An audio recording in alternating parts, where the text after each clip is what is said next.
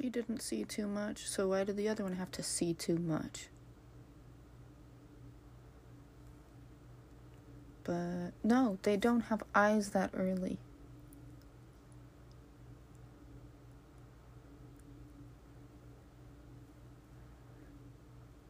Sperm whales ate you. No, she doesn't get it at all then.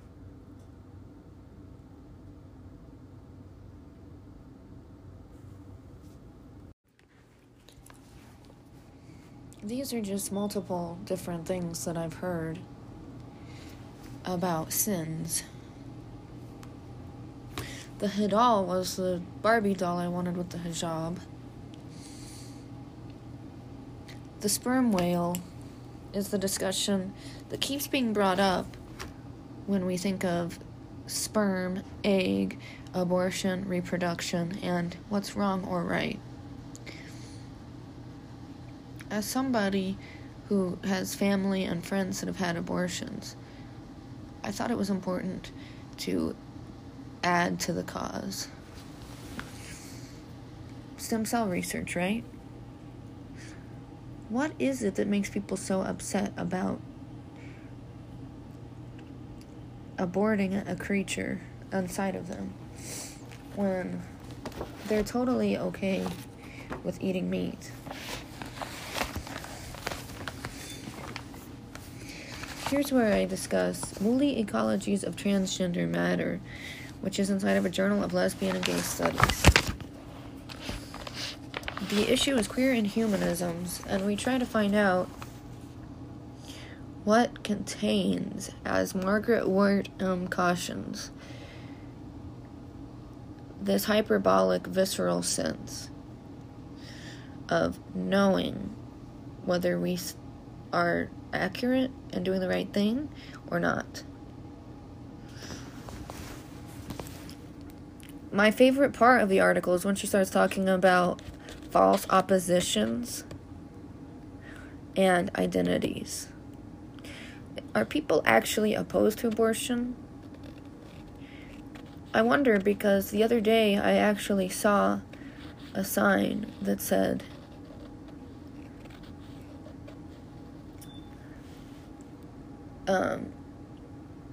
a heartbeat starts at 6 weeks. And I wonder if that's just anti-abortion, or if it's explaining that literally everything has feelings, but we need to eat, and maybe making excuses. I'm not sure. But I see another sign that makes me even more confused about people's points, and that's the one that says Trump for unborn children. So is Trump... Do you support Trump because you don't like the unborn children and you want him to help get rid of it? Because remember, he had pregnant women that were trying to immigrate here inside of cages. That probably doesn't help them keep their baby. I'm pretty sure that would lead to a lot of miscarriages. I mean, that kind of stress, psychologically and emotionally and physically, on a woman won't help them with their pregnancy. So, is that what you're talking about? Or are you excited about him being pro-life? Now, what does pro-life mean? Is that anti-abortion? Or is that anti-forcing abortion? Or is that anti-health care? Because a lot of the time they don't give good prenatal health care. What is it that makes people anti-abortion? And what the hell does that sign mean? Trump for unborn children. Are we talking about the egg or the sperm? Like, at what level are we talking about when we talk about unborn? Is he saying that kids themselves should just go out and get pregnant now because they're sinning by not having children be born? That sign really made me confused.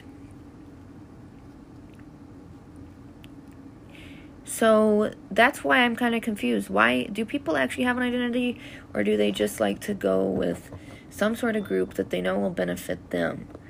Or do they just act out that they have an identity or an opinion just so that they don't look like a flake? Maybe they really don't support the idea of anti-abortion, but they hang out with anti-abortion people because they want friends. Or they don't want to look like they don't care about babies. But if you actually sit them down and ask, they'll say, oh, I'm totally for helping babies, but I'm also totally for abortion, depending on who they talk to. That's what Margaret Wortham is discussing when she talks about the frictional false opposition of Kimberly Crenshaw's intersectionality. Can we truly be intersectional?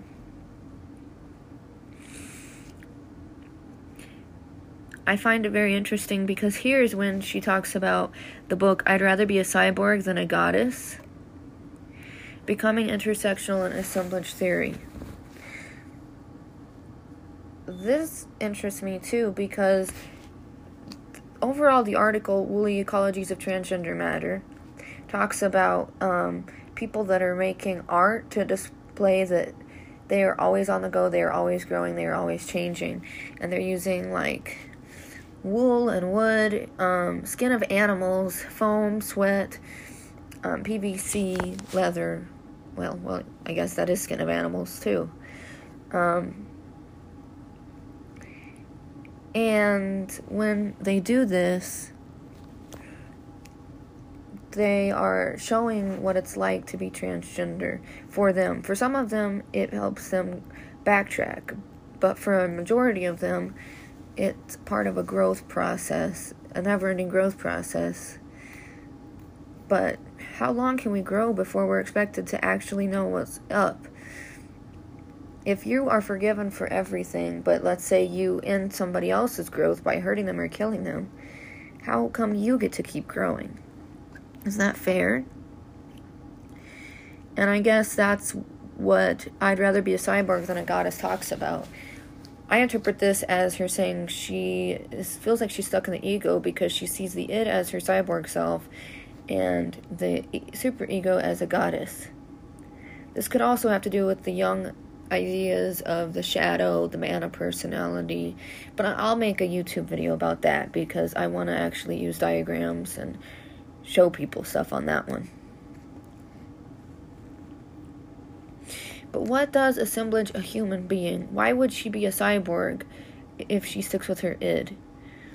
Wouldn't the id be more primal and violent? Or does this go back to my article, which I will attach to this, where I discuss the aggression inherent in man versus the sense of creation inherent in woman? Is this what non-binary would be? More of a cyborg where they create and destroy, and a goddess where they also do the same thing. But why doesn't she want to be a goddess? Is that just too much responsibility, too much power? Is that why her woolly ecology just keeps going rather than finishes? Is she afraid that if she says that she's done with her art project, that means that she's expected to know everything about that art project? Or does that just symbolize the fact that her life is a constant art project while she keeps living? Or does it symbolize that she doesn't want to come up with answers because she knows that there's always another theory that could be more correct? But honestly, does that make her a weak woman to not have a solid opinion? Does that make her like borderline and indecisive? Is that why she'd rather be just a cyborg that isn't expected to have feelings? But then wouldn't that be considered her being a follower? I don't know. These are different things that keep coming up as I read this. This also ties into the book Subculture, which I will make another podcast about. But that one is called Subculture, A Culture of Identity, something like that. And that one also connects a little bit with the idea of labor and creativity and where the line is between the two, and signification versus signs, conscious versus unconscious, but most of the psychological stuff that I always talk about.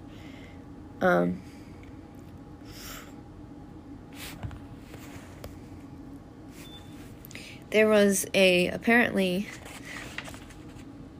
a project done in New York called the Crochet Coral Reef. And this is what this article is mostly about. And it talks about people's motor, optic, and cognitive capacities, not just their transgender growth. But since we all have changes in those throughout our lives, either making them worse or better, getting them fixed or breaking them, that doesn't say much about our gender. But does it say that we are all similar to transgender people at the end of the day? I don't know. What do you guys think?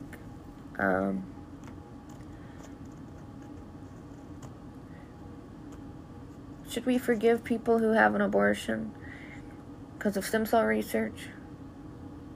Is having an abortion, changing your gender more? Or is it getting rid of a gender? Should everybody maybe have an abortion so that they can have a different being inside of them, know what it's like to be two beings, and then expel that one being to become themselves again? It makes me think of this idea of borderline personality disorder when people are seen as, oh, darling, you don't have a personality, go buy one or go work on one. Well, if you add a being inside of you and then take it away, that way, it's kind of like when you hear somebody singing off key and it helps you sing on key. It's not that it gives you confidence, it's just that it shows you relativity, the theory of relativity, right? Where it might be hard to think of something unless you realize that you're the exact opposite of something else. And then you can find out what you want to be. I don't know. That's pretty much all I have. Thanks.